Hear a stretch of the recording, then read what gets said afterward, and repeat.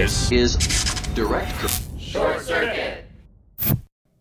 Hello and welcome to another Direct Current Short Circuit. I'm Matt Dozier.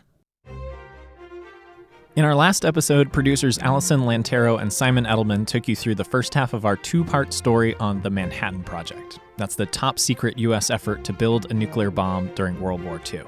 If you haven't listened yet, I highly recommend going back and checking it out.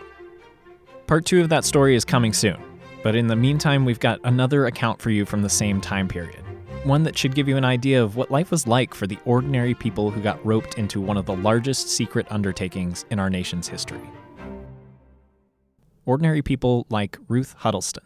I'm Ruth Huddleston, and I was a caluton worker at Oak Ridge, Tennessee. Ruth is a 91-year-old Tennessee native with a sharp mind and an easy smile. She grew up in the small town of Oliver Springs, about 30 miles outside of Knoxville. When World War II began, she was just 14 years old. By the time she graduated high school in 1944, the U.S. was fighting in Europe and the Pacific, and the war effort was about to arrive on her doorstep. She was working a summer job with plans to head off to college and pursue a teaching career in the fall, when she heard whispers about a new job opportunity just a few miles down the road. I was working in a hosiery mill, and all the girls were talking about it, and they said, we're going down to Oak Ridge and apply for a job. Oak Ridge was the Army's new facility in Oak Ridge, Tennessee.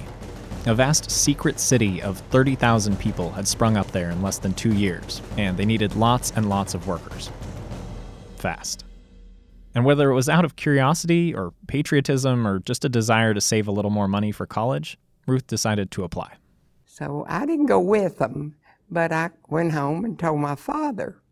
And he said, well, I'll just go with you. We'll both go over there and apply for a job. So we did. And we both got the job. The work had something to do with the war effort, but no one could say exactly what. And they knew better than to ask. I didn't know what I was going to be doing or anything, I just got a job. And they told me to come back a certain day, and I didn't have any idea what it was going to be. Ruth was assigned to be a cubicle operator on the Y-12 project, although that didn't really mean anything to her at the time. Meanwhile, her father worked on machinery. He was a millwright worker, and we rode together. We were lucky that we got shift work, and it was together. Every morning, the two of them would catch a bus that Ruth described as a cattle car, with 2 benches and a wooden trailer, over to Oak Ridge, where security was the tightest she'd ever seen. We would come to work, and we came to the portal, we called it, and guards would get on the bus and check everybody, check that we had a badge on, and then they'd let us come on to work. Same thing happened when we got the Y-12 portal. Then we'd get off and we'd go to the change house, and we'd change our clothes, and then we'd go up to our cubicle, and we had the same one all the time. Now, the cubicles she's talking about weren't like the ones we think of today, crammed into office buildings across America. This was, Ruth honestly didn't know what it was. It was a machine, and it had all kinds of gauges and meters all across it and handles to turn, and they told us what we were supposed to do. If this hand went over too far on that gauge, we were supposed to get up and get busy and get it back where it was supposed to be. Ruth wasn't the only girl working in this part of the Oak Ridge complex. In fact, almost without exception, the cubicle operators were young women, most of them just out of high school. There was a few of them in their 20s, 1 or 2 in that group. Most of us were 18 or 19. So every day, Ruth would show up for her shift, go through security, check in with her supervisor, head to her cubicle. And then we would get up on our little stool and check everything. And then all day we would turn knobs and keep the meters balanced. If we couldn't balance it, we'd call for our supervisor, and they would come and help us. If they couldn't do it, then they would close it down and call for maintenance, and they would come, and then we'd start over again. But we had to watch pretty close. We had a short break. And then we'd go back, start over again, and do that all day. And this whole time, all Ruth knew was that her job was to keep a needle on a dial pointed in a certain direction. She had no idea what this machine was, or what the dial meant, or what was actually happening when she turned those knobs. No, we didn't know what we were doing. We just were supposed to do what they told us, and they said we weren't supposed to talk about what we were doing to anybody, not even to the ones that were working with us. We weren't supposed to discuss it, and not even our parents at home, or whether it was just supposed to stay there with us.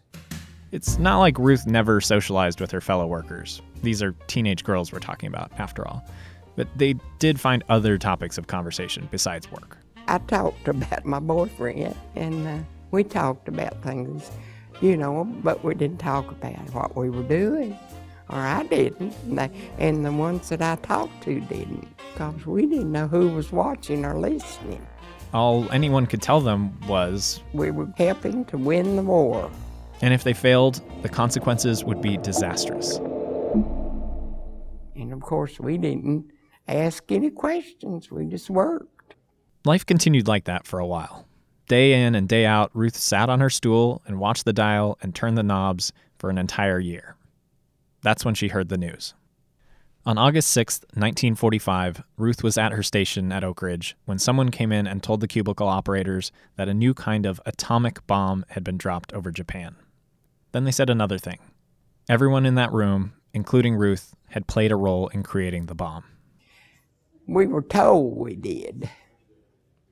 They told that the bomb had been dropped, you know, and that we had a part in it.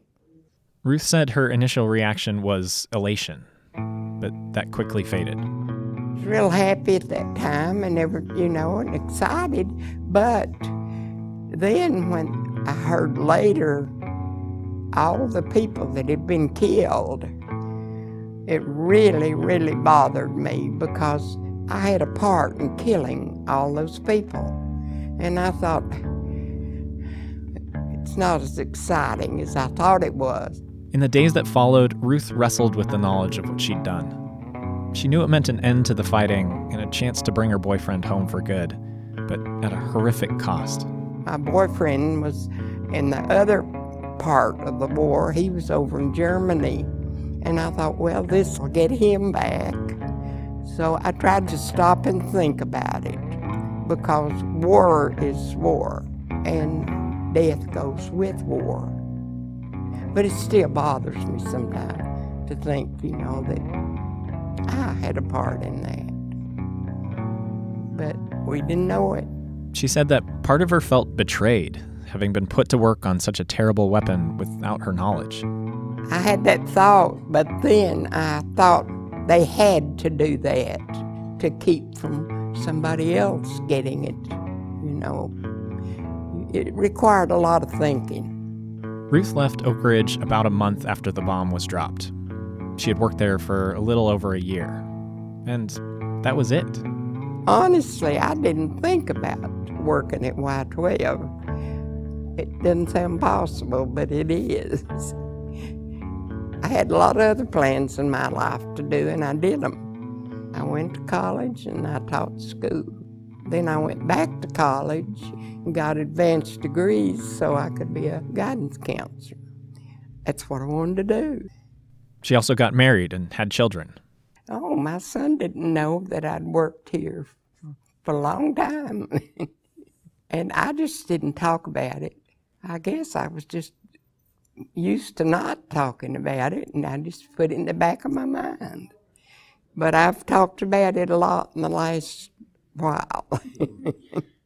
It was more than 6 decades later that Ruth finally learned what exactly she'd been doing during all those hours on her stool in front of that machine. I was reading a book, and I realized what I really had done, The book was The Girls of Atomic City by Denise Kiernan. Ruth read about the Calutron, a massive electromagnetic racetrack that separated out uranium for the atomic bomb.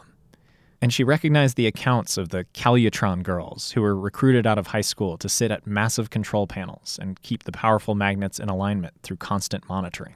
She had it written in the book exactly like we did it, and it helped to go through your mind, and realize what you had really done, and that it was very, very important at that time. She also came across the story of a conflict that happened behind the scenes at Y-12. Unbeknownst to Ruth, some of the scientists who developed the Calyutron had complained early on that young women weren't suited to such precise and demanding work. I'll let Ray Smith, Y-12 historian at Oak Ridge, take it from here.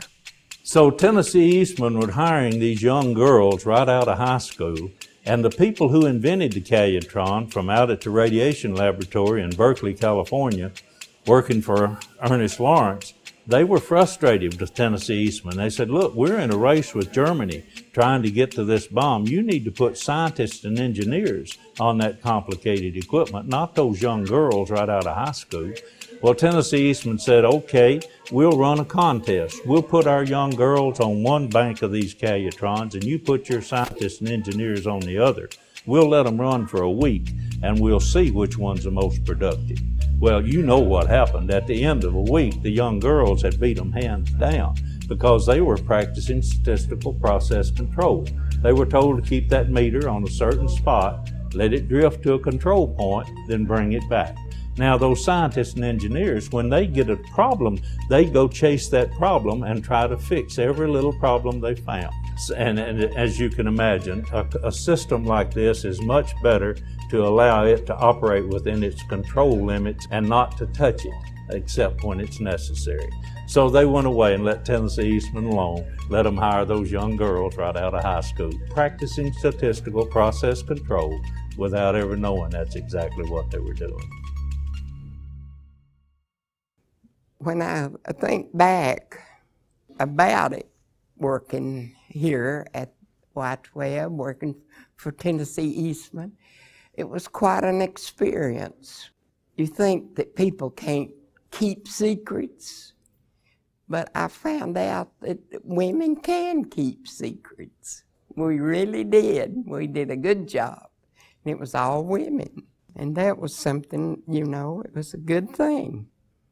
Ruth Huddleston was one of the tens of thousands of people who came into the Manhattan Project with no scientific training or military expertise or even much formal education. The weapons they helped develop were terrifying in their destructive power, but their collective effort and sacrifice amounted to one of the most incredible scientific achievements in history. And none of it would have been possible without people like Ruth. I'm Ruth Huddleston, and I was a Calyutron worker at Oak Ridge, Tennessee.